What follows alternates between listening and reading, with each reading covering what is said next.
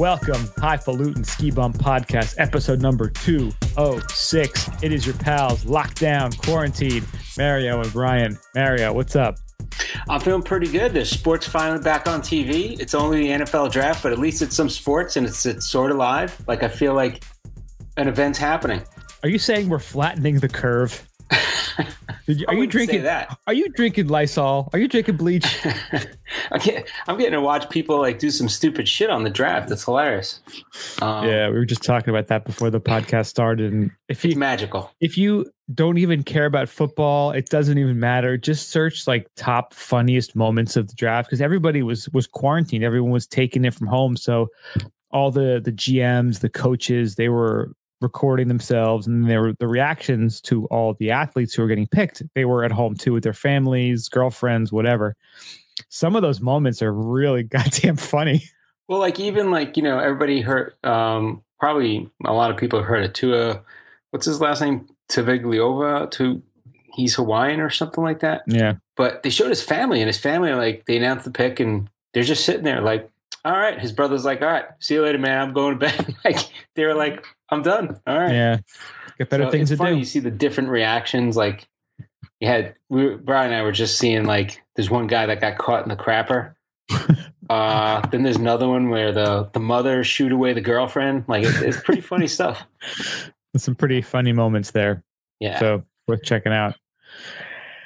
Well, thank you so much for listening. We do appreciate it. Check us out at skibumpodcast.com. We have all of our episodes there. We have information so you can subscribe to our newsletter, which would be greatly appreciated. We have our shop there. Follow us on the socials, Twitter, Instagram, Facebook. We are at Ski Bum Podcast. We finally got our YouTube thing straightened out, so we've been uploading the podcast to YouTube, if that's your thing. Hey, our buddy Rem finally said that he watched us on YouTube the other day for the first time, because he usually listens, and he was like, because now he's got more time, he's at home. He's like, yeah, I like it. He's like, he's hanging out with us, right? Yeah, he likes the expressions, and he knows what we're talking about. So he said it was a little more entertaining. You know? Oh, look at that! Well, beautiful. Well, thank you, Rem. Also, make sure you subscribe and rate us. That'd be really, really helpful. So go to your favorite podcasting app, iTunes, Stitcher, Spotify. Going to send us an email? Hit us up, skibumpodcast@gmail.com. Buy some stuff. So thank you again for listening. Hope you guys are safe. Hope you're having fun in quarantine, doing something productive or stupid or mind expanding, whatever you're going to do. Mind expand. I should be learning a lot of shit right now. I'm not learning anything. That's the problem. Well, let's kick it off the way we always do. It's time for Après Today. So Mario, what do you got? All right, so I'm breaking out a Funky Buddha, which is a very good brewery down here. So they came out with a mixology series, and this is one of them in the mixology series. It's called White Sangria. Oh. And where is it? Let me show it to the camera so everybody can see. So that's what it looks like. You can get it in stores down here in Florida. So they are funky. They're not they're outside of Tampa. Oakland Park, Florida. Oakland Park. I feel like we've looked that up before, haven't we? It's by Fort Lauderdale-ish. Lauderdale-ish, yes. But they carry it all over Florida, and they're really good. They have some really top beers. So they came out with a mixology series where they're coming out with, you know, these new strange beers every once in a while, which are cool. You know, they get a chance to show their creativity and see what works. So this White Sangria, they basically aged it in Chardonnay barrels, and it's infused with peach, apple, and pear, and blood orange. And what kind of beer is it? Like, is it not a beer? I think it's more like a sour. Okay. So, because I had one of these a week ago, and it tastes like a sour, and they just aged it with, they did the barrel oak, and they did, some other stuff in there. So, pretty good idea. So a White Sangria beer, sour in a bottle. Do a little taste. All right, yeah, it's here on their website. That's pretty good. 9.5% alcohol. So I got to say, this might be a second half of this podcast might be a little fucked up. Just saying. Wow, 9.5. Holy cow. Yeah, it's a big beefy one. This is I tell you what, it doesn't taste. It says serve at 38 degrees, which is kind of cool. It's a Chardonnay barrel-aged ale So it's an ale. with grape must, apples, peaches, pears, and blood oranges. Huh. There you go. Very good taste. I could see the sangria tastes a lot like a ghost. I get the little bit of sangria in there, the idea of it. It tastes more like a ghost. You could taste, it is a strong beer. They're saying pairing suggestions: Cornish game hen, grilled mahi-mahi, olive tapenade, manchego cheese, chicken piccata. I could tell from personal experience, the manchego cheese, yes. The mahi-mahi, probably, yes. And the other one, the tapenade, olive tapenade, I could see that. What about your Cornish game hen? I only had Cornish game hen once. While they're good, it's just I had to eat like 2 of them because they're so tiny. Like 9 of them. To slaughter a whole Cornish fucking family for me to be satisfied. Just sitting there like, what are those 4 little tiny birds for? That's for me. Like, dude, I've had chicken wings bigger than this whole stupid hen. Yeah. I want nice roided up American chickens. And it was so small when I had the Cornish hen, I was kind of like, I don't really notice what it tastes like. It just tastes like chicken, and I just ate it, and I just onto like what else is there to eat? Like, you got a side of meatballs with this or something? Like little expensive chicken. Yeah. Like and a lot of work that goes in making them, Yeah, right. Yeah, Cornish game hen. That was one little experiment. And, my mom did it. It was expensive, but back in the day, she was trying to give us experiences. She's like, let me try to make a Cornish game hen for and she made little hens. And I was like, I got my own personal little chicken. It felt like a giant, It's like, next time, Mom, bucket of KFC. That's the move. That would have been the move. Yeah. Oh, it would have been the move. You could have got like 6 buckets for the price of like a family of 4 game hens. A bucket of chicken. That's it. The Colonel is a strong bird. Dude, I could go for some Colonel right now. I got to tell you. When was the last time you ate KFC? Ooh, dude, I have to go in the Wayback Machine for that one. See, and I loved KFC. I'll eat KFC all the time. I think I would, right? They have the tenders now, like even the regular chicken. But now there's always like, I've gone to Popeyes for chicken. I've gone to, because there's a Popeyes right near me. There's KFC near me, but I just have Churches near you? There's a Churches, yeah. But they're actually not like up north where they have the bulletproof glass. Like they're actually, you can walk into them and be like, there's a Church's Chicken. Because if you're in the New York City area and you're near a Church's Chicken, probably not in the best part of town. Yeah, it's probably next to White Castles, and they probably all have bulletproof glass, and they're open like 24 hours. Yeah. But what they have down here that they don't have up north? Well, I don't know if they. I don't think they have them up there, but they. Checkers? No, Chick-fil-A. So they don't have Chick-fil-A up there. Oh, do they got Chick-fil-A all over the place here now? Oh, they do now? Yeah. Chick-fil-A is a freaking gold mine. And they're not open Sundays. But everyone I go to or everyone I see, there's like, especially at lunchtime, there's a freaking line like crazy. And they are efficient. I went during the lockdown. I was like, let me go out because I like Chick-fil-A nuggets, and I got the 13-year-old home. So Bodie's those nuggets, like the grilled nuggets, those are so good. Yeah. Oh, so I was like, let me go out. I'll get Chick-fil-A, bring it home, whatever. And they have such efficiency. They're all wearing masks, and they go out, and you don't even go up to the drive-thru. They like take your order, and then boom, you just drive. You just keep driving. Like they have it all efficiently done. They take your order. They do the payment out there. It's awesome. So I got to say, that's pretty sweet. That's why I haven't gone to KFC. Chick-fil-A all day. The last time I went to KFC, I got one of those bowls. It's like the mashed potato bowl. Yeah. How was it? Did you regret it? No, I didn't regret it for a goddamn second when I was eating it. I probably regretted it an hour later. And I got to tell you, a couple of days ago, I had a dream. I woke up at 5 a.m. I just started laughing to myself. Like I don't think I've ever had a dream where I was making myself laugh and I woke up and was laughing. Damn. I was thinking about when I was a kid and we would go to like Roy Rogers or KFC as like a special treat. Roy Rogers. Yeah. And I was thinking about like, I loved the mashed potatoes with the gravy. And I was thinking, I'm like, they didn't give you much gravy back in the day. I feel like gravy You has need a gotten gravy cheaper. bucket. You need Yeah, like a dude. bucket of gravy. Back then, it was like, this is what made me laugh when I woke up at 5 a.m. I'm like, it's like a shart's worth of gravy. It's like just a little bit of gravy on that mashed potato. It's Just a shart's worth. just a shart's worth. I fucking woke You up. tell somebody like, "Oh, I know what you meant. You need a shart's You worth." know what I mean? Like a shart's worth of gravy, what they would give you back in the day. That's right. I Now was you get fucking- like a tub Dude, of gravy. I was laughing my ass off at 5 a.m. thinking about a shart's worth of gravy. A shart's worth of gravy. There's a little How bit of about Boston gravy. Marketer? Any of those still open up there? I think a lot of them shut down, but I think there's a few of them that are still One open. down here, and I went like not too long ago. I was like, I freaking miss Boston Market.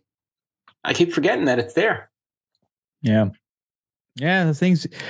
That's the one Getting thing that's going hungry to now. suck. I know, dude, I'm starving. The worst thing about this whole economic shutdown, COVID-19, coronavirus thing is going to be the stuff that we took for granted that we were like, you know what? I didn't go. I'm not going to go there today. I'll go there some other time. Yep. That is not going to come back, I tell you what, I'm saving a shit ton of money though because I'm cooking at home. dude. I'm like, yeah, I'm gonna buy that. I'm gonna buy this or buy that for the house. I'm like doing all these home improvements. I'm like, fuck, I got the money. I'm not going out. Like, you go out to eat. I mean, you go out to eat, even if I go for like cocktails and something to eat, meet a friend out or whatever, and I pay for my own shit, I'm still paying like $50, $40. Easy, yeah. I mean, it's a lot of money. It adds up. Dude, I went to Costco again, and I actually spent like $400 something at Costco. Damn. So That's a good haul. I've gone twice in the last month, and amazingly, the amounts I spent were like 43 cents off. It was like Wow. it was like $413.30 and like $413.60. It was You crazy. buy almost the same stuff every time. Not really. That's the thing that was weird about it. Wow. But I got all this beef again. I spent like $100 in beef. I have so many steaks in my freezer now. Like, I don't know what this whole food shortage is going to do. If it's fake news, what's going down. But like, Oh, did you get the Costco flyer this week? Because I just got it today. they don't have them anymore up Well, here. they have a flyer because they're doing Online. a home sale. So Okay. they said they're online and they're not doing the coupons. So they sent out this whole email, and then they sent in the mail a thing saying they're not going to send the coupons anymore. Yes, right? they did that. Yep. But then they sent this thing this week. It's like this home thing, and it's the thing again without the coupons or without the little ad. But they Everyone's have all, losing their minds. That's Yeah. what it all comes down to. so they have all home shit, and in the back they have meat. So they have all this like Wagyu beef and Kobe beef, like $500 for like 2 Kobe like giant steaks. I'm like, Dumb. holy crap! Get the USDA prime ribeyes. Those are the bomb diggity. If we all die in a year, you'll go, why did I get this shitty ground beef when I could have got the goddamn ribeyes? Get the ribeyes. And if they have them at your Costco, I've been getting the short ribs. They have like the short rib strips. Okay. I found a keto short rib slow cooker recipe. It was like cumin, turmeric, Nice. cilantro stems, and a couple other Yeah, these are seasonings. baby back or the short ribs? You get No, short ribs. The short ribs from the beef short ribs. Yeah. You just throw them in the slow cooker with like a half a cup of water, and you put that whole the spices on there, cook it for 6 hours. It is unreal how good it is. Nice. And then I for the usually go next- for the baby backs there.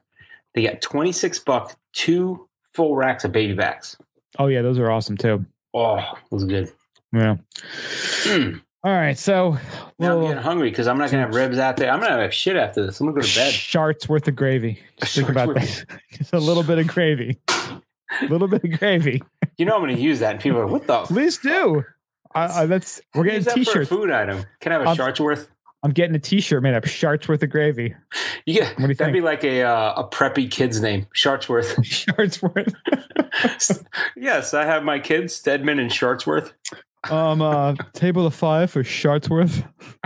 Shartsworth, party of 3. Yes, we're with the Shartsworth estate. Yes, yes. I manage the Shartsworth Trust. Welcome to the Shartsworth Gallery. Oh, that works. That works I'm writing really well. Shartsworth down because this could be a fictional character. This could be one of our alter egos, like Baron Shartsworth III. Baron Shartsworth. That's the best. That's a great. Or Baron von Schartzworth. Von. Yes, that's what I was going to say. You got to add the Von in there. Von. Boom. Baron von Schartzworth. A little monocle, and you eat gravy all the time. Baron von Schartzworth. Yeah. Oh, where's my gravy boy? So what is Baron? What is that like? That's like a sir in some other country or something, right? What's a Baron? The Red Baron. Baron von Schartzworth.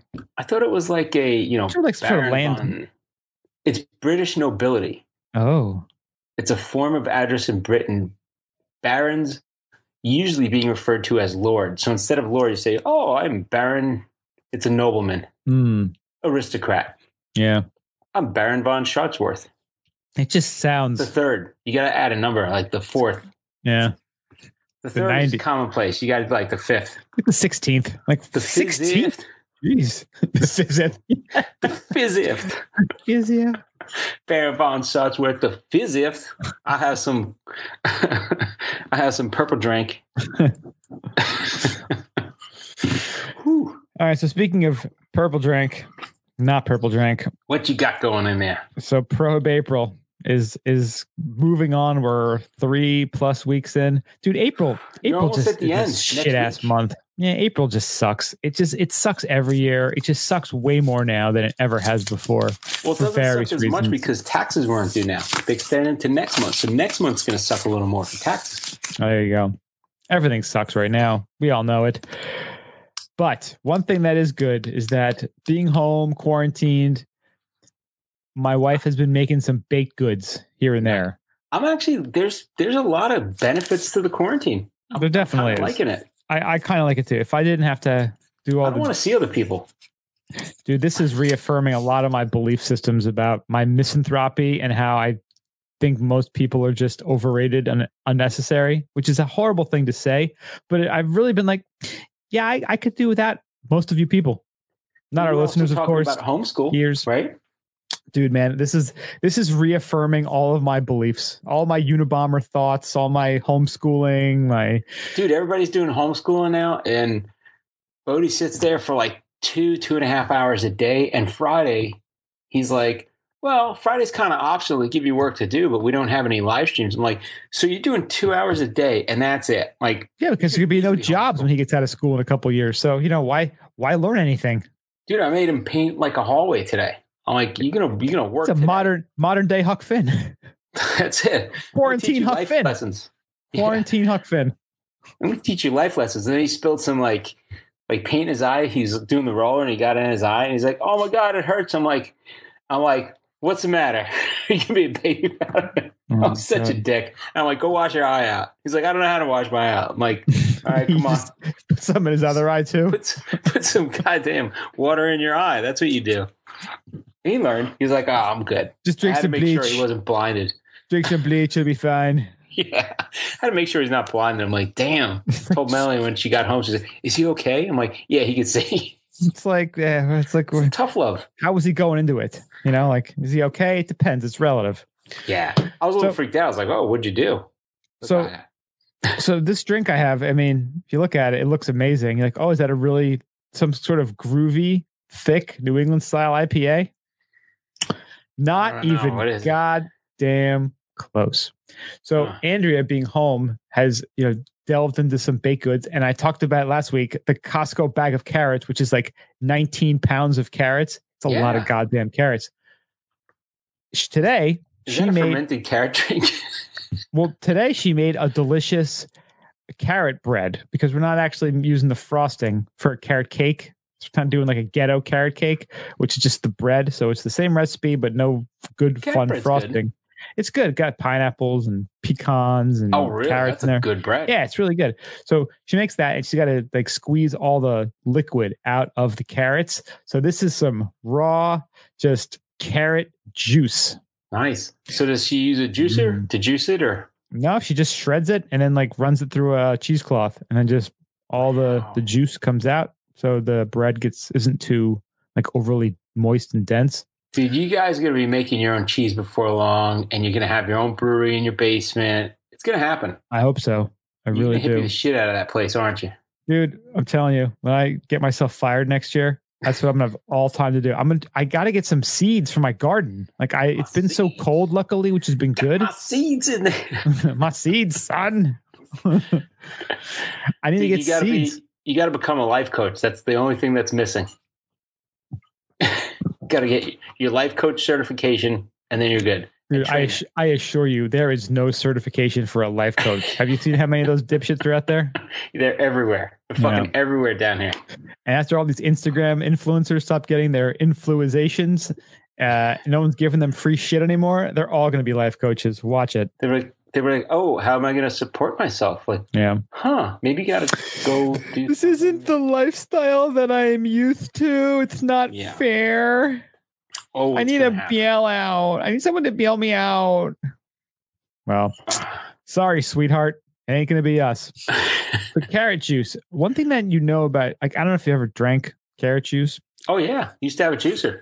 Got it. I have one sitting down here. 6 months and then I got to donate it to Goodwill. That's a good point. I got to sell mine. I've only used it like 3 times. Dude, I got tired of asking. I was trying to give it to people. Like, just try it. You know, you might like it. Just to get it in my fucking house. I eventually gave it to Goodwill. So you can go to Goodwill and just probably buy it for like $20.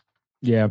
So the one thing that I put there. One thing that's very surprising about carrot juice is how sweet it is. Yeah. Because you eat carrots, you're like, oh, carrot, vegetable, healthy, whatever. But when you have the juice itself, it's very sugar, very sweet. Yeah, I mean, good or bad. It's not bad. It's it's not great. I'd rather have what you're having. Sounds way better. It's a lot of sugar, but it's good sugar. And you know, if you're diabetic, it sucks because you can't have carrots. It's fucking horrible. You can't. You can, but you gotta watch it. But you'll die instantly. You'll die. I think if you eat too much of them too, your skin will turn orange. Yeah, there's that story, Orange Man. You ever read that when you were a kid? The Orange Man, and at the end, if you know, the guy's like, oh, I eat carrot juice and I eat a lot of carrots and I like this, and it's everything that like pigments your skin. That'd be a fun experiment, like during this quarantine, just eat carrots like every week, just one food. Dude, I'm in Florida. Like they would think that you fake tanned or something. Yeah, right. Yeah, Jim Tan Laundry. There's a short story called The Orange Man. Orange Man. I'll look it up right now. We'll check it out. It's a really cute story to read to Benjamin. There you go. The Orange Man. Scare him to death when he goes to bed, right? So we actually have any more carrots. We have one story here while we're here on the app right today, and this is a happy, fun story. And what's cool about it is this is actually our pals over at Magnify Brewing in Fairfield, New Jersey. Yeah. They created a special beer for essential workers only. $1 for a 4-pack, which is super cool. Now if you go way, way, way back into the archives from back in 2015, one of our probably first 10 episodes, we actually interviewed Eric Ruda, who's the founder of Magnify Brewing. And we did it at the brewery, which is really cool. Really good guy and really coming a long way and cranking out great beers at that brewery. Oh, that place was great. I used to love going there. You were right there. Man. Just a couple minutes away. That was a great spot. Yeah. What they're doing is brewing up now is amazing. They're cranking out really good beers. And there's Eric, the owner, and then Eric, the head brewer. And they've been working together now for over 5 years. And yeah, they're really hitting it out of the park with some of their beers now. They created this one called A Round of Applause for the True Heroes of COVID-19. And they're available for healthcare professionals, first responders, grocery store workers, police, and all other essential workers, each of whom can pick up a 4-pack for just $1. Breweries aren't legally allowed to give their beer away, so Magnify founder Eric Ruda figured selling it for $1 was the next best thing. And for every $1 of revenue, Magnify will match it and donate to Human Needs Food Pantry in Montclair. Oh, sweet. Yeah, it's really cool. They made 600 4-packs, and each person is limited to one. In total, $1,200 will be donated. And since announcing Round of Applause, Ruta said people have rallied around the idea. We've actually had almost a dozen people reach out about paying for a certain amount. We've had people reach out paying $15 to $100. So those 4-packs we're giving away today were already bought for by someone else.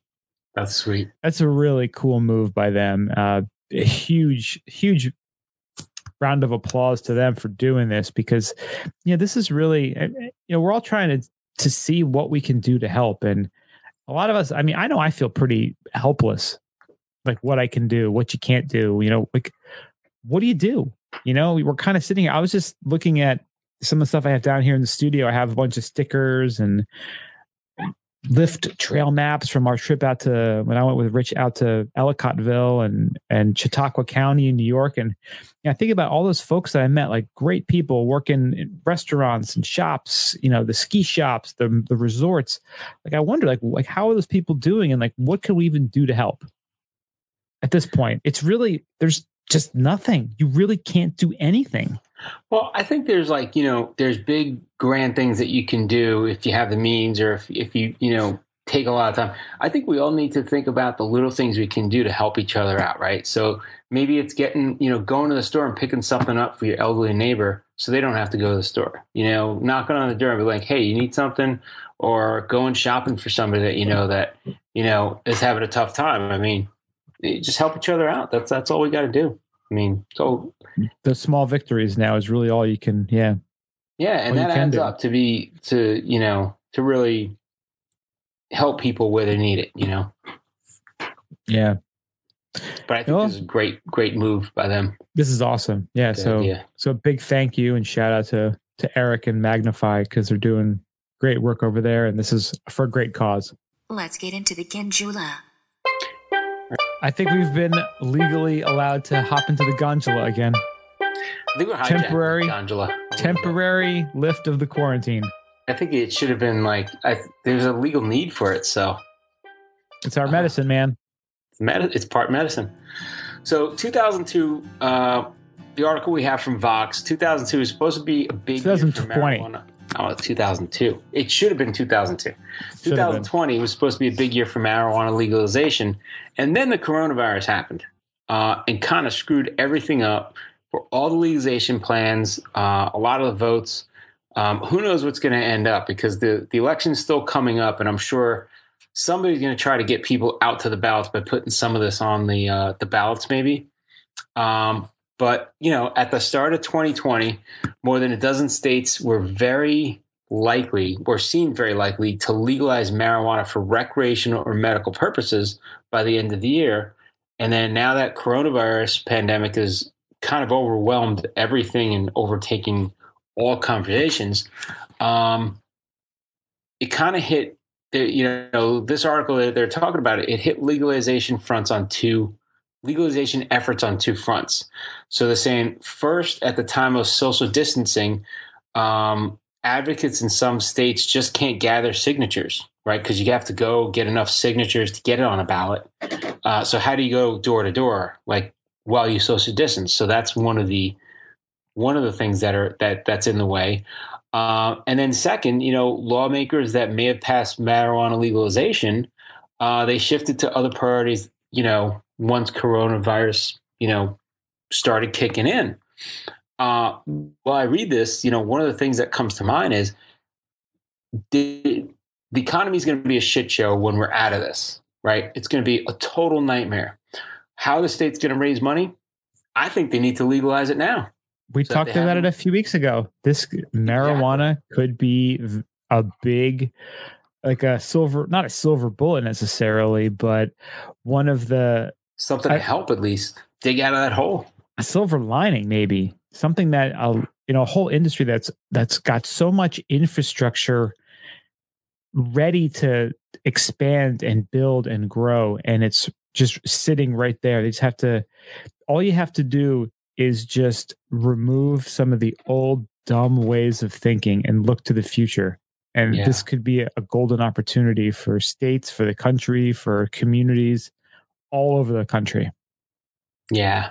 And, there's people that are pro it and for it, and against it. So there's both sides of it. Some people say that, of course, there's just both sides of it. I just think that at the end, all said and done, when we're looking to dig ourselves out and states are looking for money and there's huge unemployment and businesses that went out, that there's a void for the economies, I think it's something to look at that it's going to be out on the street from illegal sources anyway. So why not take it from those illegal sources and get some revenue from it for taxes? I know it's kind of a dark thought, but I think a lot of the folks who are against it are probably going to be dead from the coronavirus. So maybe.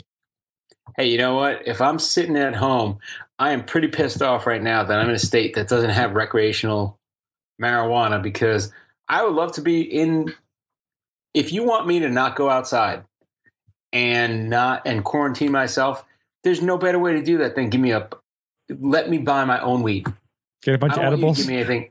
Let me just buy a little bit of weed or edibles, and I'll sit home and just kind of hang out. That'd be great. Yeah, but that's what they should be pumping into those ventilators or into the respirators. Yeah, right. Just saying. It could make life a lot easier for people. You want to keep people from protesting and going outside and being stupid. Just legalize weed and have them just chill out at home. You want people to stop freaking out that they can't go anywhere? Let them enjoy weed at home. That's true. They don't want to leave then. Yeah, they wouldn't be stressed. They wouldn't be panicky. They'd be a little more calmer, a little bit. Well, there might be a little anxiety. You never know. Yeah, anxiety that they're going to cut off weed. That's really it. Yeah, right. Anxiety that I won't be able to get weed tomorrow because they're going to close the shop. Yeah. But yeah, so we're going to have to see what the rest of the year. I mean, again, presidential election year. I mean, this is a big year. I imagine after the coronavirus, we're hitting June, July, August, November. I mean, 2 months, everything's going to ramp up and heat up for the election. So we'll see what happens. Yeah. Yeah, it's unfortunate that everything did get stopped because of the coronavirus. But I mean, in the grand scheme of things, marijuana legalization is pretty low in the chart of people's priorities. I get it. But yeah, right now we got to keep people alive. Want to make sure people live.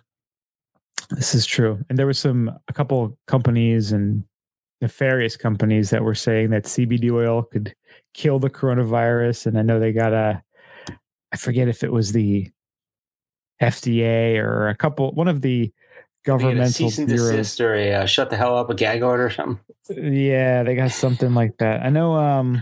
Remember Kyle Turley, the NFL player? Yeah. He's either a board member or a big investor in one of those companies that was saying that. And they're like, yeah, people finally noticed our company. It's like, yeah, because you got shut down by the FDA for making false claims about what your product could do. Yeah. But yeah, we know your company now. That's great. That was pretty funny. Yeah, I think it was the FDA that shut down a couple of companies for those claims, which is probably a good thing.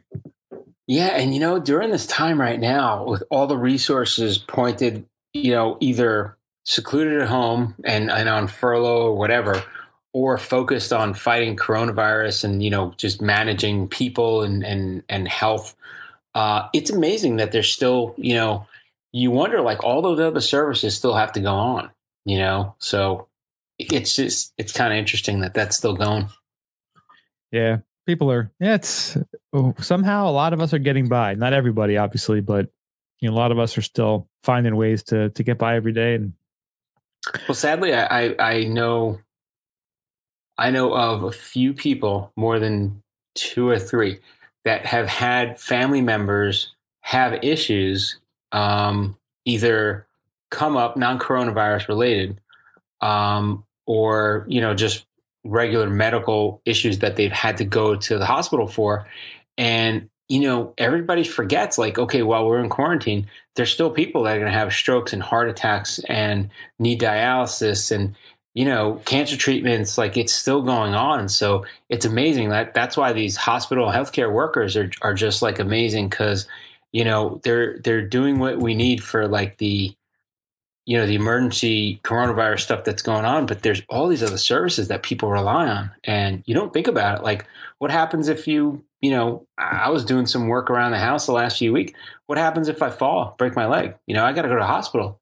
Are they going to be able to help me? Are they going to be overloaded? You got to start thinking about those things. It's interesting. Yeah. Yeah, it's causing a lot of us to reassess a lot of the things we value and things that are important in our lives. And hopefully we're going to have to grow and learn from this and realize just how spoiled we all were for so long. And now it's really kind of smacking us in the face and making us kind of reevaluate what's important. Well, going back into an office is going to make me realize how spoiled I am now. Yeah, right. Just saying. I don't want to go back. I like this. Yeah, right. It works. Let's go to ski news. First off, California ski resort Mount Baldy reopens for skiing. It's going wild. So much doom, so much gloom, so many negative stories about things closing and lawsuits. Here, we finally have a happy story, which is good. So, Mount Baldy in California is the first ski resort in the U.S. to officially reopen following the COVID-19 lockdown.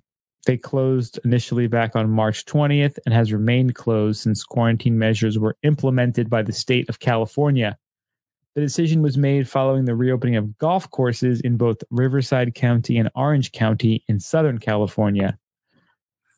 And a statement from the resort said that they're taking the crisis very seriously.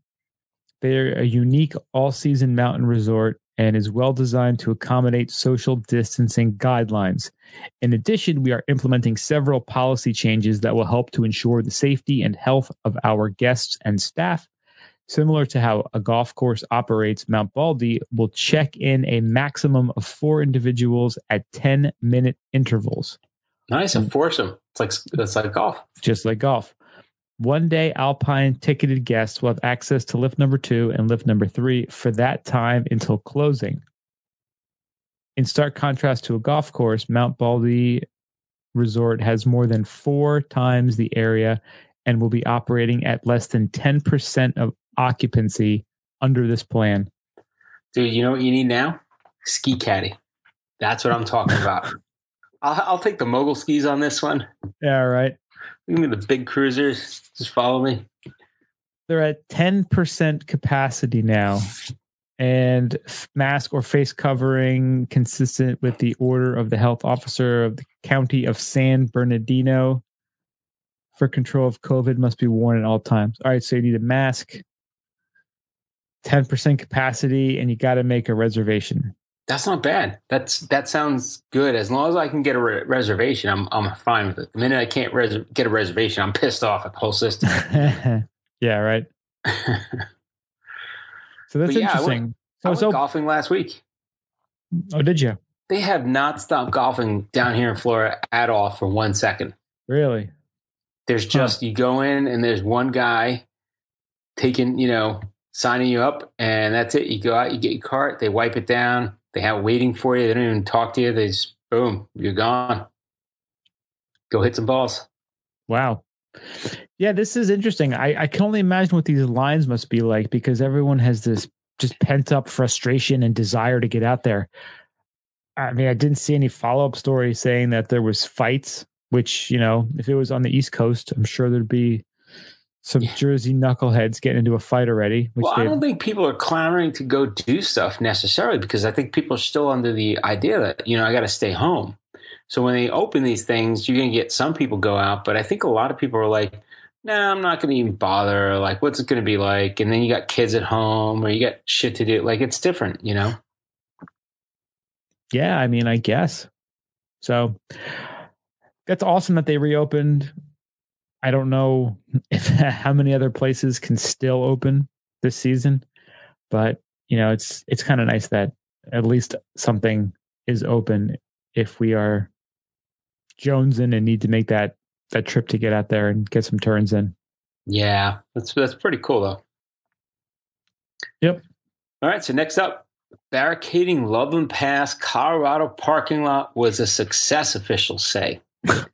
The opposite of Mount Baldy, pretty much. The opposite. So Colorado Department of Transportation announced Saturday that they will be barricading parking lots at a popular backcountry ski area to prevent motorists from parking unsafely on U.S. Route 6. So they said it's a recurring problem and growing problem. They've been working with the Department of Natural Resources, Colorado State Patrol, and they're saying, rather than regulate it, it's a nightmare. So let's just start barricading the parking lots. So they said there was a trucker that was using the pass. and he kind of, made a complaint, and that kind of set a lot of stuff in motion because they realized, look, why don't we barricade the Love and Pass on Sunday as a last resort? And the measures seem to be a success. The parking areas will remain barricaded for as long as the snow lasts, before it melts, or until law enforcement requests they be reopened. And a lot of this is to prevent people from trying to hike up and ski. I think it's interesting. It's interesting, but it sets a very dangerous precedent. It's one of those things where, people say, hey, I should be able to walk around for free, freely move around the country, even and as long as I'm following the recommendations of distancing and shit like that. But everybody knows, like, you gotta clamber up to get into some of these areas. So that's what the result is. So they're just closing the parking lot. Like, hey, if you want to walk here, go right ahead. I don't know. I almost go back and forth like day to day. I'm like, one day I'll be like, yeah, the quarantine's a good thing. We'll just stay inside. The next day I'm like, fuck this. I'm going outside. I'm going over here. I want to go do this. It's just. But where are you prevented from going right now? Right now, a lot of the parks by us are all closed. They're still closed. Okay, National parks, county parks, state parks. Yeah, here the beaches are closed, which has everybody clamoring. But there's the trails are open. Some of the parks, they say the parks are closed, but they don't want you hanging out on a blanket in the park. But you can go walk through the park. You can walk down the street. You can go for a bike ride. Like, there's stuff you can do. They're nothing's stopping you from, like, going around. Mm-hmm. I don't know. I think it's a way you look at it, right? I think down here, there's a lot of people that I know that are like, they told me I can't go out. I want to go to the beach now. I'm like, you haven't gone to the beach in a while. I want to go to the beach now because they told me I can't go. Yeah. It's, Yep. It's human nature. Yeah. I'm like, just watch Netflix for a weekend. What's the big difference? Right. So next up, Australian ski resorts are planning for a bumper season without knowing if they will even be open. So down under Australia, they are gearing up for the 2020 season, even though there is no certainty it will even go ahead due to coronavirus social distancing restrictions. Colin Hackworth, head of the Australian Ski Areas Association, said he was hopeful resorts can open as planned in June, but only with the government's permission.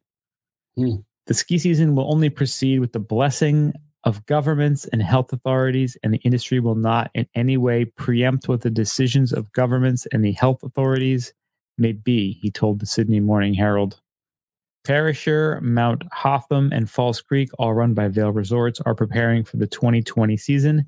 Thredbo is also hoping to be open for the season after a multi-million-dollar gondola renovation this past summer. Wow. So in Australia, they generally aim to open for the Queen's birthday weekend, falling on the 8th of June this year. I mean, that nice. My second or third favorite holiday of the year, obviously. Yeah, there you go. Yeah, a recent dusting of snow and freezing temperatures has given hope that a bumper snow season is just around the corner, but all of that will be irrelevant. Jeez, my mouth just so it's goddamn carrot juice. It's the carrot juice, man. What's up, Doc? I'm talking like Bugs Bunny. Paralyzes your mouth. It won't be I saw all these R's and L's and I just freaked out, man. Irreverent. Irreverent? The Revenant's been on TV, so I've been watching the bear scene. It's crazy. There you go. It'll be irrelevant if resorts can't open.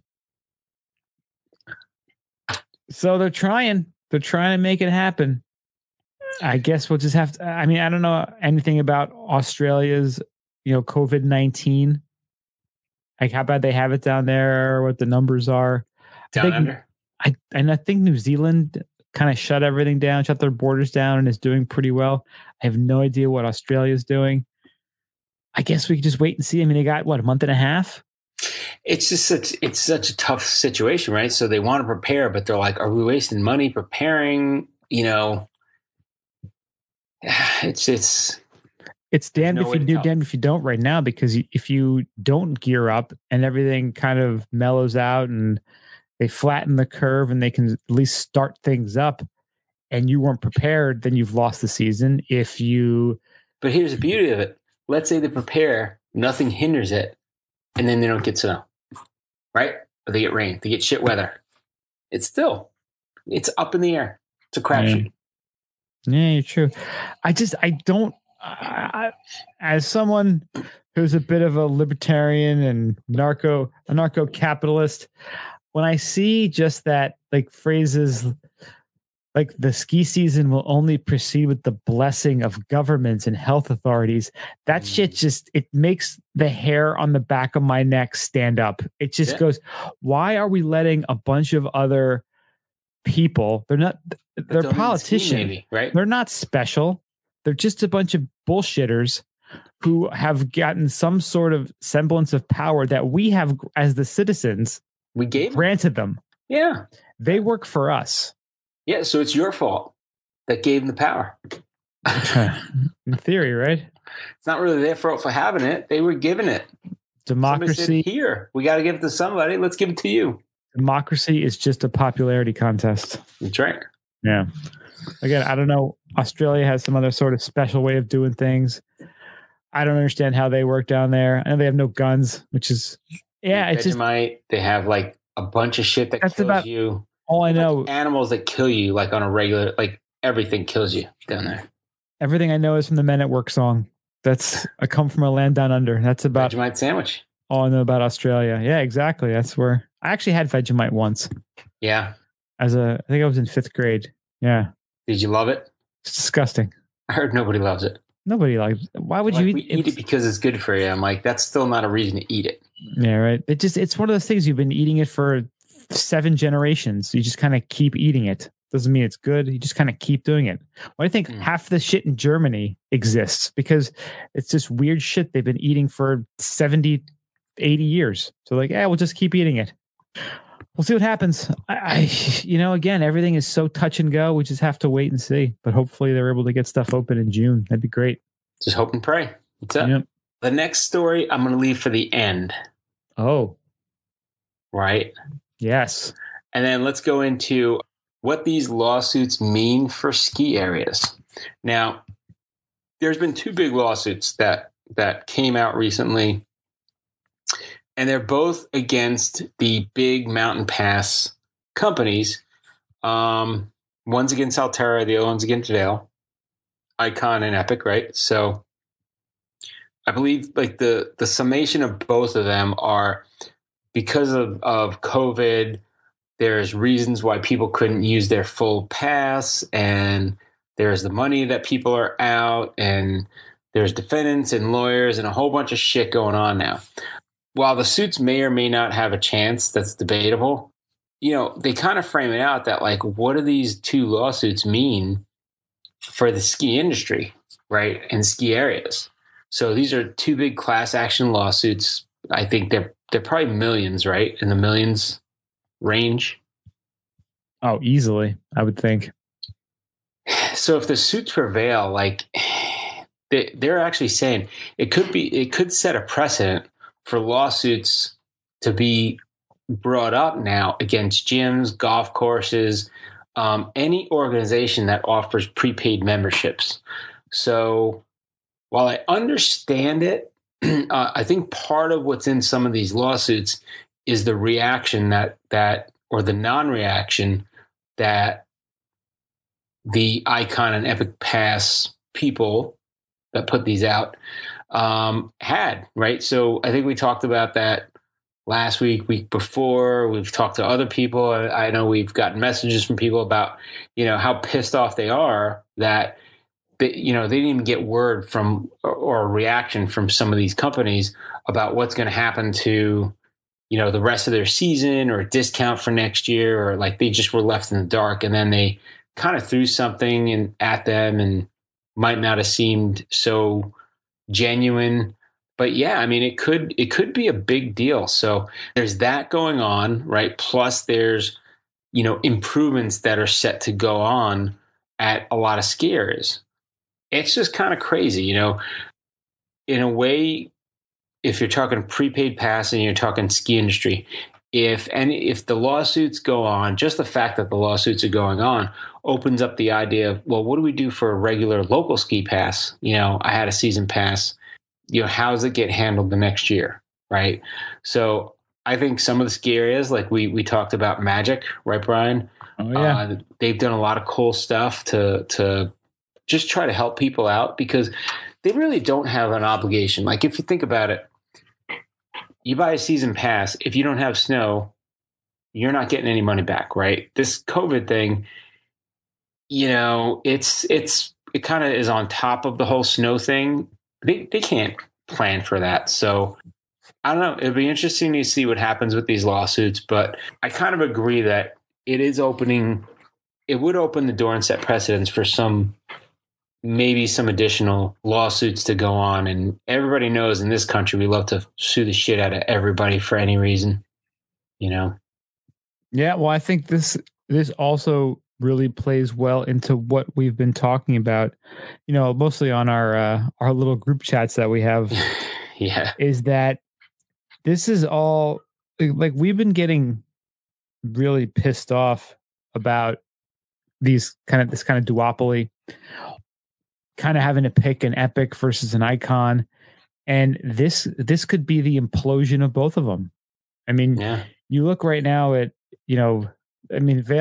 Vail Resorts is a publicly traded stock right now. Their stock ticker symbol is MTN, Mountain, for those a little slow on the uptick there. But you could buy their stock, or right now, if you felt the need, you could short the stock. So that means you're pretty much betting against Vail. That thing plummeted like a mofo. I gotta say, it took a little dead cat bounce just now. It's just a little blip up. Dude, I gotta tell you, I think it should be down a lot more than it is. Yeah, I'm surprised. I read that article that Nick sent over, which was really good, and I'm considering shorting the stock next week. I gotta tell you, I'm surprised. Like you said, I'm surprised it didn't go down more. I wonder, well, to short the stock, you have to do it on an uptick, right? That's the problem right now. It's on the way down. Well, it was up today. Was it up today? I'm making that up. He's got to wait for some part of the day, and you could short it at some point. Yeah, but it's doing way better than you think it should be. I mean, I think it should be affected way more. I just don't think people have been. I don't think the media has been exposed to the wrath of the people that are affected by this, right? So we've talked to a lot of people personally and chatted, texted, whatever. There are a lot of people that are really pissed off, and it's not reflected in some of these, the articles are saying, oh, there's a class action lawsuit, whatever. But if you poll a lot of the pass holders, there's a lot of them that are really pissed, like not just upset, not just, give them a thumbs down or a sad face or whatever, because there's still the people that are like, oh, no, it's cool, whatever. There are some people that are like, they're ready to take it to the streets, that kind of stuff, And that's a pretty big reaction. Yeah.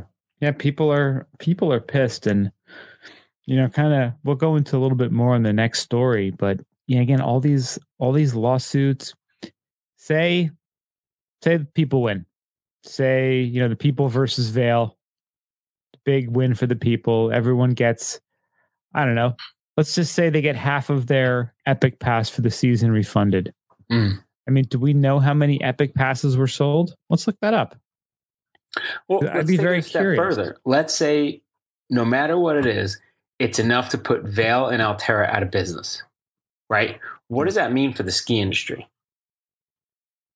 Right? So that means breaking up Vail into little ski areas again. I mean, does it mean foreign investment coming in? Does it mean, everything being owned locally? Do the banks own it? Like, what's going to happen, right? Yeah. Wow. I'm seeing a number here, and they're saying they sold 925,000 Epic Passes.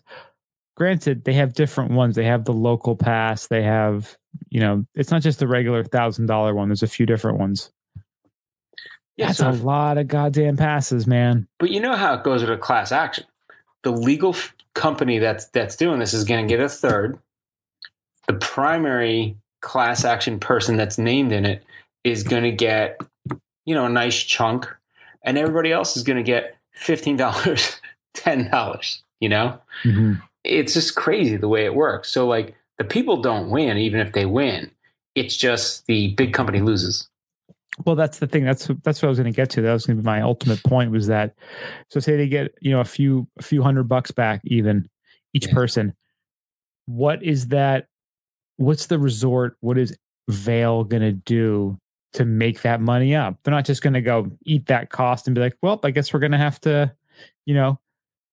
not make work hard another 10 years. I guess the CEO is not going to get a big fat raise this year. That's obviously not going to happen. He's still going to get his big fat raise, and they're going to take it out and increase the price of lift tickets, make hamburgers $16 instead of $14. Yeah. They're going to find ways to take it out on the consumer. Well, and they're going to have to social distance, right? So they can't fill the resorts as big.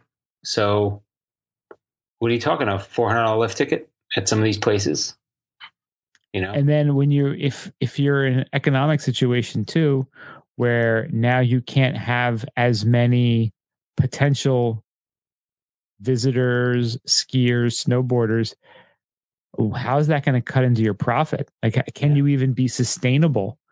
And then if the economy sucks, who's going to afford that lift ticket? I think it's going to drive the shit out of. So I thought about this about restaurants and everything, and it's the same thing with the skier. It's going to drive inflation. How are you going to make that money up? You got to charge more, right? Or like you said, the CEO and all the corporate executives have to take less, but they're still going to get paid. And I don't know. But the big difference between a restaurant and a ski resort is, how many people are like us who are that hardcore into skiing? Yeah, there's definitely a community of hardcores for sure. But the majority of people probably just buy the Epic Pass because they're going to Vail for Christmas. They go 1 week a year. Now, again, I don't think it's fair. Maybe it's not fair to say the majority of people do that, but I think there's a big chunk of people who just get it as a luxury, nice to have, not a, oh my God, I'm a skier, I'm a snowboarder, I can't live without this pass. Where's that? That's going to be one of the first things people go, you know what? My job's not looking so good. I don't know if I'm going to be employed next year. I'm not going to get a pass. Well, so I think we talked about this before. So you have the way the economy didn't go and the way people have extra money to spend, expendable income. It seems like over the years, the economy has been doing so well that it's almost one of those things where everybody can go and enjoy a ski vacation and go skiing. And I remember growing up, it was very, very secluded, where you had to have a lot of money to go to Vail or to go to, ski in Europe or whatever. It's very held a lot more cachet because it was very rare to do. Whereas now it's more commonplace. Oh, I jump on a plane, I go out, go ski Europe, go to the club, whatever, go out west and ski 2-3 times a year. Maybe it's gonna come back around and be like it used to be, where you really have to have means to go skiing. Is it going to be that where it's going to be price and cost prohibitive again? Or because it's gotten a little bit more reasonable with these big passes, it's become more reasonable to say, hey, I'm going to ski in 5 different states at these big resorts, right? Where years ago it would have been, those lift passes are killing me. Yeah. Yeah. Because, and like you said, when everyone's employed and everyone's doing well, then it's a lot easier to do. But now, if people are losing their jobs, they can't. And number one, we can't travel anywhere right now because of restrictions. Everything's closed. But also, say things get better in the next 6 months, the season's able to restart. Well, next season starts up. How many people are going to be ready to make that financial commitment again? It's not going to be as easy as it was last year or the year before. Right. And there's be some hard decisions. I grew up, I never went on a vacation when I grew up because my parents didn't have money. It was, hey, we're gonna drive to the city. Okay, great. We got a little drive to the city. We weren't getting on a goddamn plane. I think I got on a plane 3 times in my life before I was 20. Yeah. And we're going to see a lot more trickle down happening too. Yeah. Over the next couple of months. Here's the other thing the resorts have to play in, which I'm sure it's not on their balance sheet, but what's going to happen with the airline industry? Are they even going to be solvent by the end of this? Yeah. Right? Because they're looking at like a whole thing of their own. So now how are you going to get people to the mountain? So now you can have a mountain, you can run with a lot more expense, but it might be a lot more expensive or a lot more difficult to get to the mountain too, Yeah. And that's where your local mountain comes back in. The Independence, right? The little local mountain that's just kind of chilling out, doing their thing.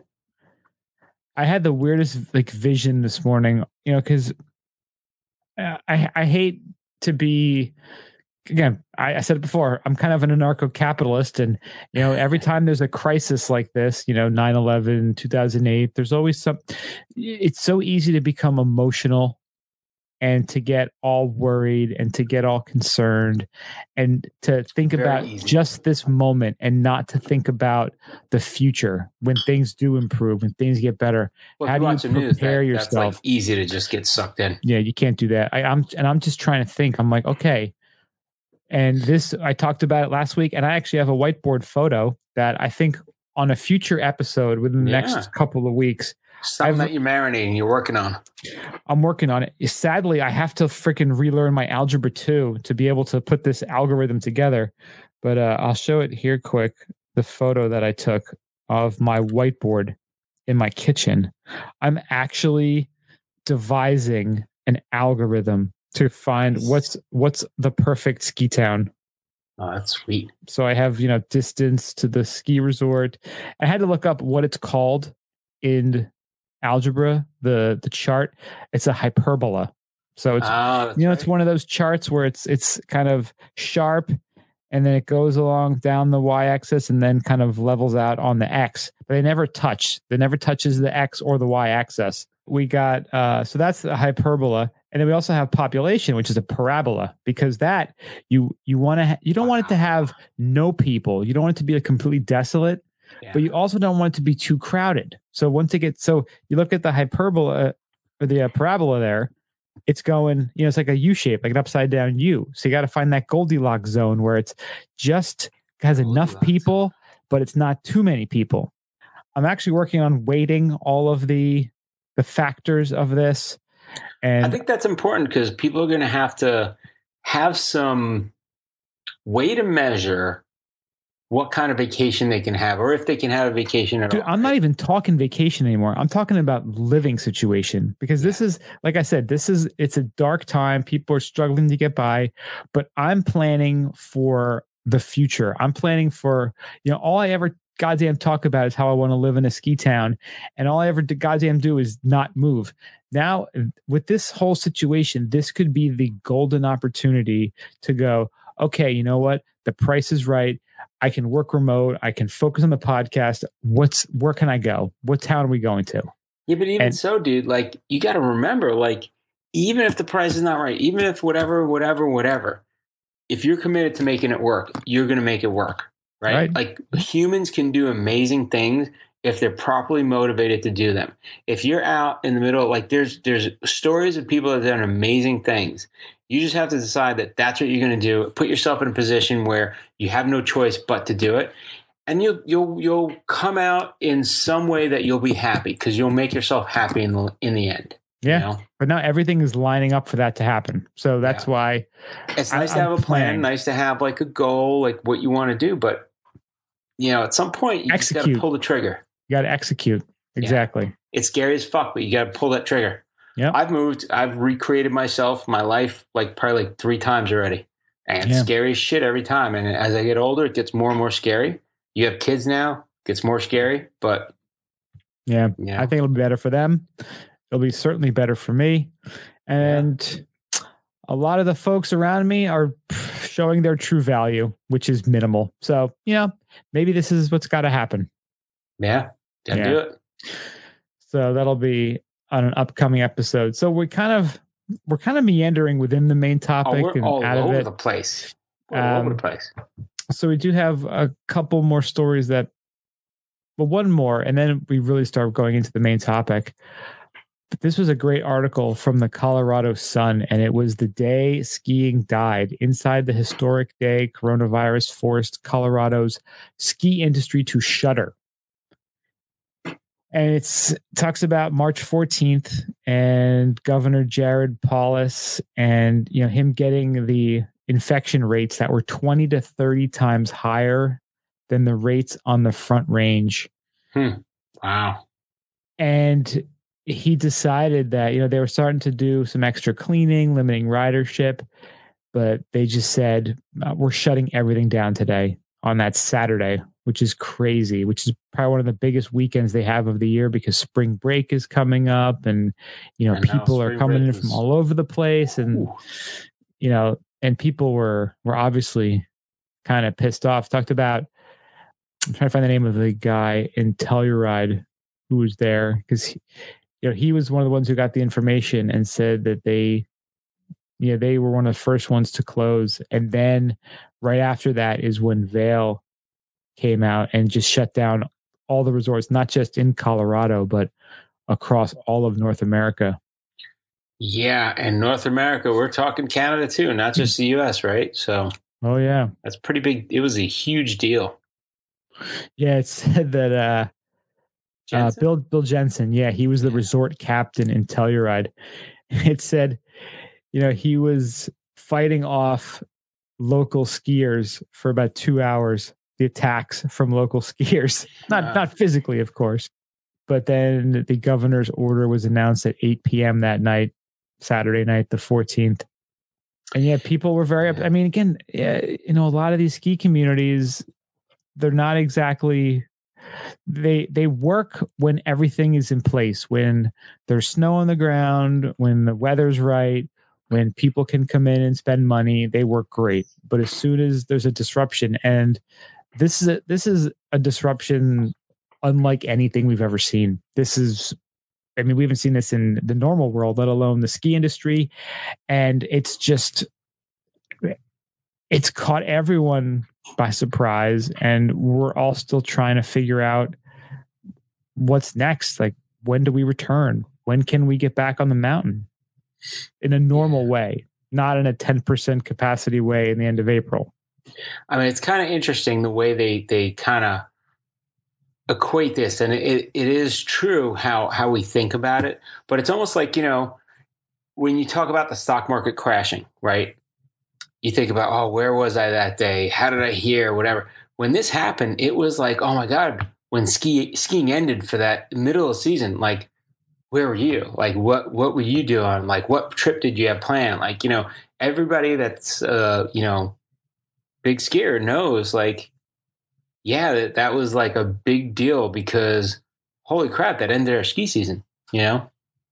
I remember I was just recovering from the flu that weekend, but I was up in corona. No, you got tested, so you wasn't corona. I wasn't actually tested for the coronavirus, but I did test positive for the flu. So I had the flu. Man. But I was up in Vermont the weekend before, and I think about just how much fun I had that weekend. Like that Friday. Was it in the snow they blow on the mountain? Is that, you think, what is in there? Probably. Right. But it was just such a great day at Magic, skiing solo on Friday and then hanging out with our friend John and his family on Saturday at Okemo. Like, it was, both days were so much fun in completely different ways. But, you never think when you're on the mountain that this could be my last day on the mountain this year for who knows how long. Like, you never think that way. Yeah. It's because you always want to have kind of positive outlook, like, oh, I'll be up in another couple of weeks, or I'll be going here in a week. Appreciate every moment you get on the mountain. You never know what's going to be your last. Yeah. Enjoy every après-ski beer. Enjoy every conversation on the chairlift. Enjoy every it's turn. Your last day on this earth, right? Mm-hmm. Yeah. I mean, that's true about everything. Like this coronavirus, if it hasn't taught you to appreciate everything you have around you, the people you have, the things you do, the places you go, like the things you enjoy, like hopefully coronavirus, when this is over, people will have a better appreciation for the people they're with, the life they live, and have a little bit more respect for what they do in life. Because it's true. Absolutely. Yeah. We just need to get to that point where we really start, because we've been living again in a fantasy land. We've been living taking shit for granted, right? Taking everything for granted. We had everything at our fingertips, and so a lot of us appreciated it, but a lot of us really took it for granted. So now we're going to be living in a very different paradigm going forward, and I don't know. Will we get back to where we were? Probably. How long will it take? No idea. It doesn't matter if we get to a level of prosperity. We're going to be different people. So I think we just got to go with the new. Everything's going to be different, and we're going to survive, and we're going to get through it, and we're going to be better in the long run. I think we'll all be better. Hopefully, we'll be more appreciative, a little kinder. Yeah, but I don't know. I feel like every disaster time we rally together for a couple days, and then we just go back to being our asshole selves in like 6 months. That's where you keep on yourself. Be better. You know what? You got to think in your mind. Like, I always fear. I mean, I started working in brokerage when the market fell again, and I was always fearful. Like, holy shit! What if we ever had to go through another depression? Like depression, not recession, but with the big D. Like, that scares the shit out of me. No jobs, nothing. Like, and this coronavirus like got even closer to that. Like, I don't know what's going to be at the other end of this, but like, you got to look at it like, what if something's going to happen? You got to prepare. You got to, do, like, you're doing the right things. Like you said, you're trying to look at like what you have to stock up on, like what you have to like, whatever, save up. Like that's what people need to be conscious of. That's what my parents taught me. They're like, they went through the depression. It was pretty shitty for them. They weren't on the good side. And, you never know what's going to happen. You got to be prepared for anything. But look how that affects the ski industry. If people, instead of YOLOing it up and going on all their big ski trips, said, you know what, I'm going to make sure I save X amount of dollars a month. What's the first, what are the top 10 things they're going to scale back on? Skiing might be one of those 10. It all depends for the kind of person you are and what you value. That's the last thing I would remove from my life. I can look at my credit card bill and go, I can nuke like 30% of this bullshit, no problem. Well, that's what you want to do, right? Like, some people don't do that. They just like spend, or they have stuff like, I've talked to people and they're like, oh, I don't know what gets debited from my credit card. I'm like, are you fucking kidding me? You don't know where every penny goes out of what you hard earn and goes into your accounts. I'm like, I know if I don't keep track of it every month, I know what's supposed to be there and what's not. Mm-hmm. I can look at it real quick and be like, that's bullshit. I don't know what that is. You know what I mean? Like, there's some people that don't know. I mean, it's for sure. sad. So Mario, you want to take this last one, which is actually it's almost, this is all kind of jarbling. Why don't we say this is the main topic? Okay. So let's officially end the ski news and roll into the main topic then. Yeah. So what are we talking about today, Brian? It's kind of the same theme we've been talking about for a while now. Looking back at what we did and what we had, and how is it going to affect what we're going to have in the future? One of the stories we talked about a couple times over the past month was the hotspot for European coronavirus, Ischgl, Austria, which is the Ibiza of the Alps. They are now saying, they're pledging to tone down its party culture after it was linked to over 2,000 coronavirus cases across Europe. Dude, 2,000 cases. Like, so I got to say, like, when we went, we've talked about this before, there are so many people from Europe that go there. It is a big, hot, melting pot of like party people. I got to say, this is kind of like, it's like Oktoberfest on skis, right? Yeah. But it's every week. It's not even like a festival. Yeah. And you look at this, you read this article too, and it's, I guess kind of noticed it when we were there, but it's also like a very kind of shishi area too. So you get a lot of celebrities and wealthy folks who are visiting there. They said they have 500,000 visitors every season. That's amazing. That is crazy. That's a lot of people. And they have their big Top of the Mountain concert around this time every year, usually the end of April. but their mayor, so awesome. Yeah, their mayor is saying now that they are leaving their partying days behind. So they got a lot of bad press. We've talked about it. If you haven't listened to any of the last, 4 or 5 podcasts, we've been talking about it, how they're always on there. They're always on there.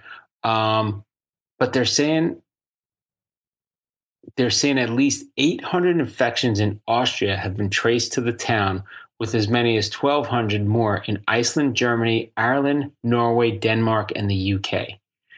When we were there was a lot of people we saw from the UK and Germany, right? Oh, yeah. Well, yeah, just... And it was just all mixed. It was crazy. Mostly dudes. Yeah, a lot of dudes. And then they go back and they spread it to the ladies. You know how it works. This timeline, though, is so bizarre. In this article, it shows a timeline of what actually happened in Ischgl.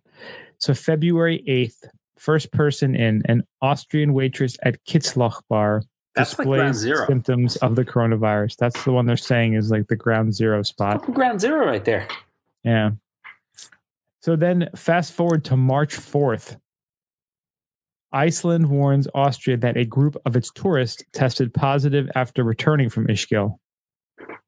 And then March 5th, Iceland goes thug life and declares Ischgl a risk area, as it did with China, Iran, and South Korea. So countries in Ischgl. I think this article must be wrong. It must be North Korea, not South Korea. I don't know. South Korea got hit pretty bad too, I think. Well, what did we talk about? What's the business practice in South Korea where they booze it up? Drinking. Harry something? No. How are you? Hosik. That's Hosik. Hoesik. Yeah, so South Korea is okay, so that's March 5th. March 7th, a barman at Kitzloch becomes the first person in Ischgl to test positive. Also the first person to be tested. That's what I was going to say. And then 15 of his friends also test positive. Dude, again, they're the next 15 to be tested. Isn't testing still kind of spotty right now? Like the end of April? Dude, it's spotty here. Areas? There's people that have gotten like false positives, false negatives. Like, it's crazy. They're like, dude, if you shoot these 4 Jaeger bombs and puke, that means you have the coronavirus. That was their test they gave them. Everybody's hammered anyway there. I got to say, Ischgl is a party-ass town.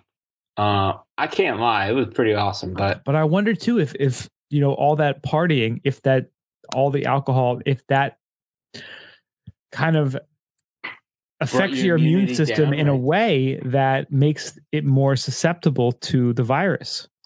I think there's different levels, right? So there's that, plus you were hammered the night before. So maybe you think the cough and the dizziness and the headache is part of the hangover, right? Maybe you don't think you're sick. You think you're just hungover. And then maybe you go out partying, start coughing on people. You don't realize you're sick, really sick, until you stop drinking when you go home. I don't know. Yeah. So Iceland, March 20, Iceland says 20 people connected with Ischgl tested positive. And then the Austrian government launches an investigation into conduct in Ischgl.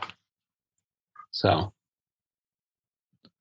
Yeah, they closed the resort on March 13th also. So that was kind of that same weekend. I got to say, we had some great skiing there too. I had fantastic skiing there. But just think about just everything that we did there. Everything was around a lot of people. You know, think about the gondola ride. It was all crunching people into a place, get them up to the mountain. You're on the mountain, you're alone, and then you go back down. You're in a more crowded, like, you know, the après ski bars. They're tight. Yeah, après ski was out of control. It was awesome, but out of control. Yeah, it was just jammed with people. You know, the restaurants, like you said, and the bars you went to, except that one weird bar we went to where there was like 7 dudes hanging out there. Yeah, that was weird. That was a nice little social distance bar, accidentally. Social distance. accidental social distancing. But yeah, like how now they're pledging to be more of a relaxed, less partyish town. I don't know how you can really They're pledging to be do more that. relaxed, but their motto is relax if you can. Yeah. How do you do that? How do you relax if you can and relax? You can't do it. Just can't do it. You can pledge to do a lot of things, but if you're actually going to do it. This seems. I mean, I don't even know what to say about that. You know, People pledge to stop drinking. People pledge to lose weight. They do it all the time. You can pledge whatever you want. yeah, it's just kind of doing what you have to do at this time. He's a politician. He's full of crap. He's just going to say what he has to say at this time to get reelected. Exactly. But I was come out with a vaccine. They're like, we're back on as normal. Of course. I was thinking about today, you know, just social distancing in general. And, you know, I talked about how like me and my son Benjamin, our favorite thing to do on the weekends is to watch like Warren Miller movies when I get them up in the morning and we'll go watch movies. Nice. And we love the Line of Descent one because, you know, the beginning is Jackson Hole and there's Tommy Moe in there and he knows Tommy Moe now. And there's bears they show and moose because, you know, you're Jackson Hole. It's kind of rugged, wild. And we love watching that. And they always talk about, you know, Big Red, the tram at Jackson Hole. And, you know, 100 people, they jam in that bad boy every 10 minutes. Jam is right. Jam is the word. 100 people in that tram every 10 minutes. Yep. And you still have to wait for a long time, that first tram on a powder day. So what's that going to be like if we have to have this social distancing in place? Like, what are they going to do? Do 25 people in there? Like, what's that going to, I mean, what's going to, I mean, worst case scenario, what's going to happen? I fear that we may be like, and it might be momentary, right? Even if it's for 5 years or 2 years, right? It's a pretty big deal because you're taking the same experience that we had, where we didn't have those restrictions, where they jammed people in the tram to go up the mountain, where you got on a 6-pack lift with 6 people, you know, where you went to Opry Ski and it was packed, where you were dancing on a table with people from all over the world. You know what I mean? Like at Opry Ski, having a great freaking time. That might be gone for a little while, if not for a long time. Like, who knows what that's going to look like, right? One thing I thought about this morning, and I couldn't get out of my head because again, I'm trying to think about, you know, where would we go? What would life be like living in this magical, amazing, fictional now ski town? And one thing that came into my head was just Hot Tub Time Machine. Remember Yeah. Kodiak Valley? That was the place they went to. That was, you know, in the 80s was awesome and then kind of died. Imagine Jackson Hole as Kodiak Valley. Imagine just because of the money, the amount of services that are shut down, people selling their condos, their houses. They're How not about the going there. amazing 20-person hot tub with a bar at Pinnacle? Never would exist after this, right? That's gone. Yeah. I'm just talking like bigger picture. Like, I mean, could these massive resorts that are so dependent on lots of wealthy clientele coming there, spending money, how is that possible now in the very near term? I think if you have wealth, they could manage around it because that wealth will pay for exclusivity, right? So whether it's private hot tubs, you know, something different, like they might be able to offer that. But for the everyday schmo like us that we were like, hey, let's just grab onto this trip and see what it's like. I think that might be a bigger challenge, right? But can a resort stay open with just the limited number of elites trying to, you know, wanting that exclusivity? Like, is that even, that doesn't seem economically sustainable. You need a blend of, you know, because think how many people must travel Depends on in the demand, right? Well, I think every resort's going to be different. And that's where those big conglomerate Vail or Alterras are going to suffer the most, I think, because they have this giant portfolio of ski resorts and they kind of allocate amounts to different ones that have different requirements. Like, oh, this resort needs a new gondola. We're going to give them a little more extra money. This other place was already upgraded. They're not going to get anything this year.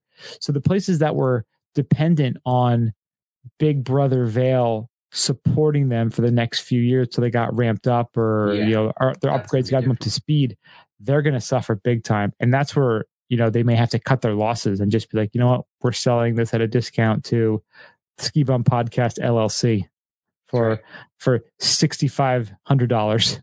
Email us at contact@skibumpodcast.com.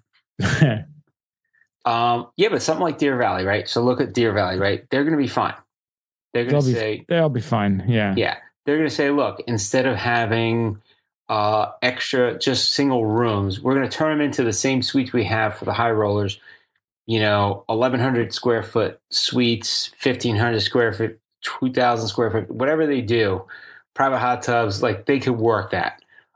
For the regular run of the mill, like you said, that's owned by Vail, you take a smaller place. I mean, they might not be able to do it. But then again, I don't know, Stowe's going to be fine, probably, right? Potentially.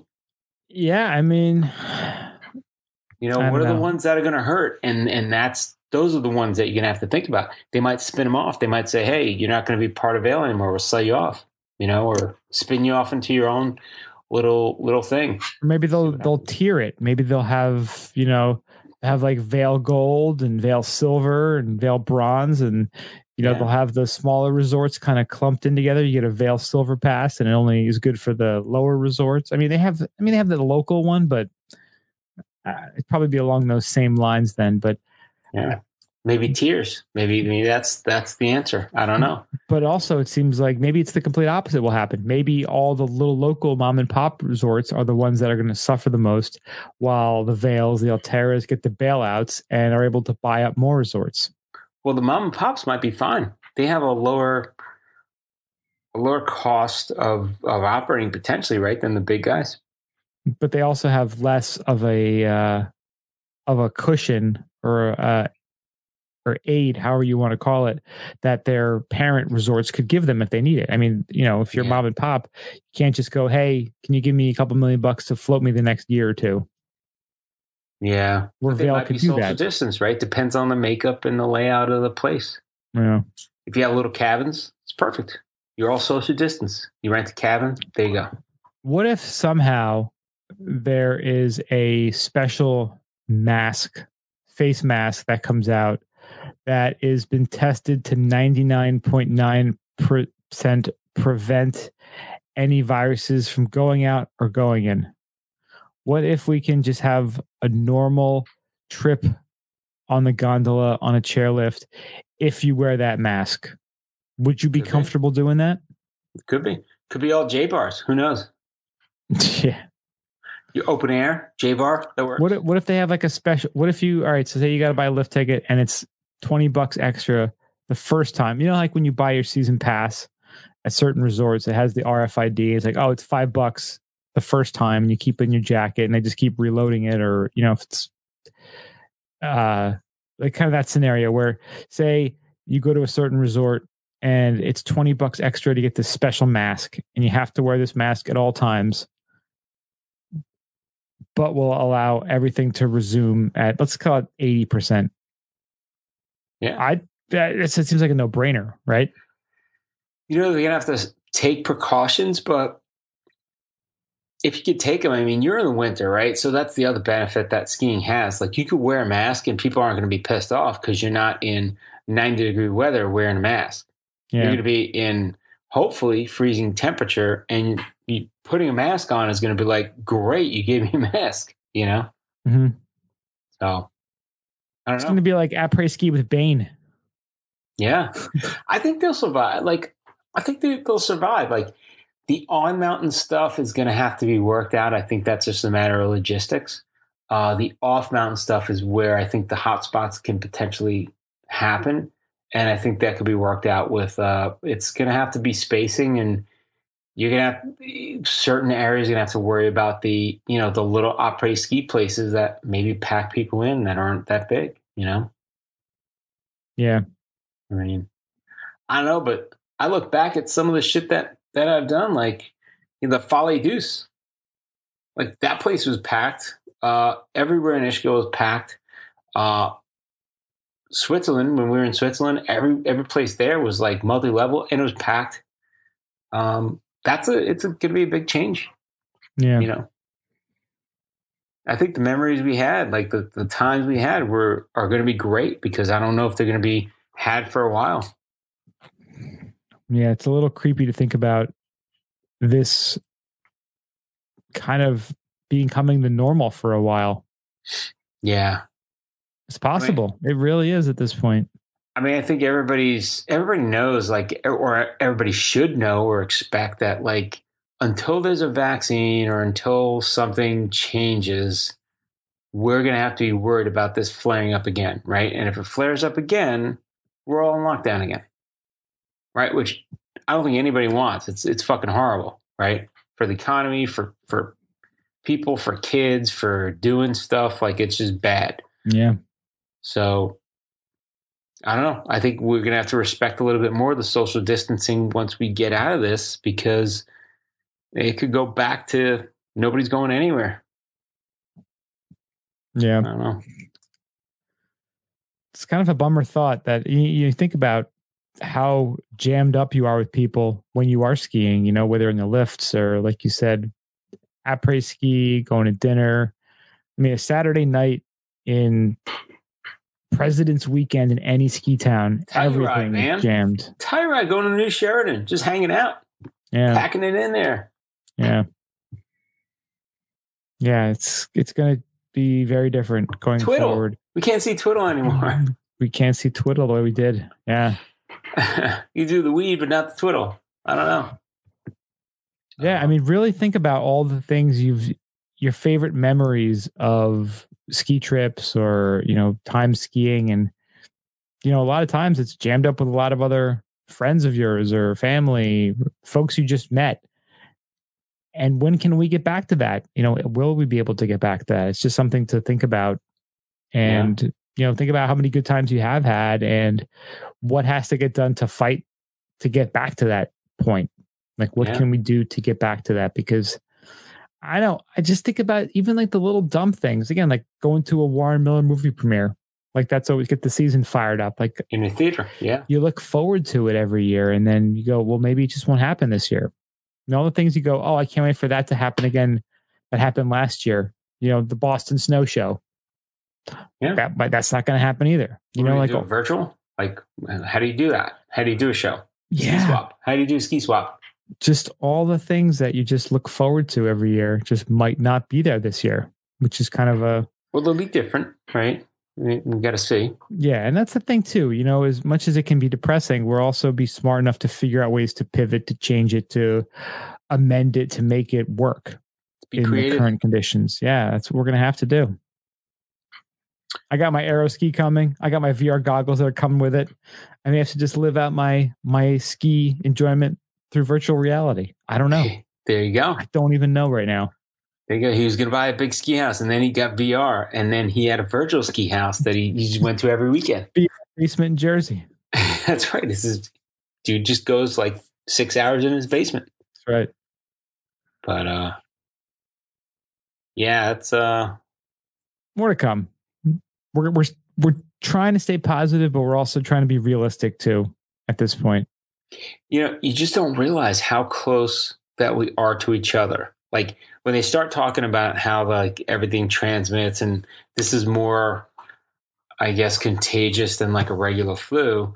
And you start thinking about like, well, how that happens, like through breathing on somebody or like, stuff like that. You don't realize how close you are to everybody all the time. They're even talking about like if you're biking or running, like you have to distance yourself a little bit more because if you're downwind from that person, their breath is going out. Like there's a whole, like you don't realize like we're in each other's grill all day. Yeah. I think it's also going to help us build up immunity though. Yeah. But again, I don't know anything. I'm not a scientist. I can't even do hyperbola math. You stayed at a what's the Holiday Inn Express. I haven't stayed at a Holiday Inn Express in I have no idea how long. 8 years, 10 years. You seem like a doctor, but you play one on TV. That's right. I play one on this podcast occasionally. Exactly. Not a doctor, but he plays one on the podcast. So just something to think about, something to take away and ponder what could be, what might be, and how we can find ways around this. Yeah. I think we ponder what will be out there, and then you have to also ponder who or how will you be when this is over, right? Yeah. Like, what are you going to want to do? How are, no, definitely something to ponder. Yeah. Well, if you have any thoughts, any insights, hit us up, skibumpodcast@gmail.com. Under the ropes. Masa, America's priciest restaurant, is now selling $800 make-your-own sushi boxes. Make your own? Make your own. The Friday-only service. Make your own? Yep.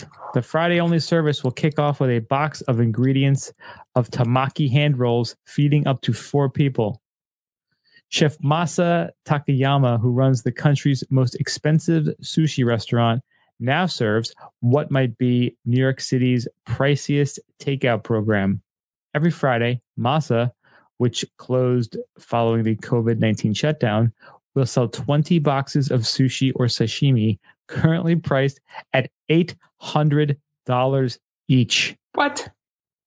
Each group will feed up to 4 whole people, the restaurant group wrote in an email. For the first offering, Masa will deliver a make-your-own tamaki box, which includes pre-sliced raw fish, vegetables, ginger, wasabi, soy sauce, nori, and rice. That sells out to be about $200 per person for the dinner, which diners must assemble themselves. So yes, $800. But here's the kicker. The box is cheaper than a typical omakase at Masa, which runs $595 per person, or close to $1,500 for 2 after drinks and tax. Jeez. God damn. Wow. Takayama runs a luxury restaurant group. This is a luxury takeout service for a wealthy clientele, of which there's no shortage in New York. This is a good time to mention that delivery is free in Manhattan, but $20 for the outer boroughs. Wow, that is pretty crazy. There you go. Ooh. All right, going on a little cheaper menu here. We got Kansas City is now home to a barbecue vending machine. So burnt ends at the push of a button. So Frank Norton stands underneath the white pergola that extends over the front of Jones Barbecue, a black mask covering the lower half of his face. It's a bit before 5 p.m., and he's facing the dilemma, what's for dinner?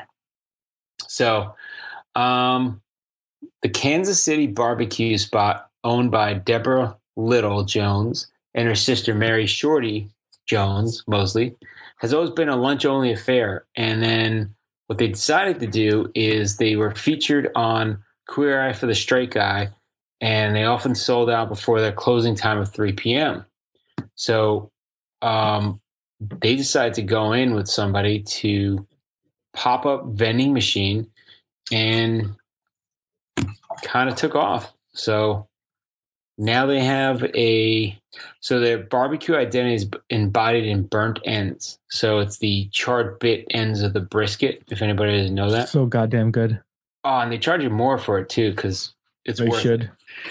So they say there's burnt ends are one of the 7 items available from the vending machine. And they're saying alongside chicken wings, turkey, rib tips, they're stocked between 5 and 10 a.m. And they come off a smoker sitting next to a big pile of hickory wood.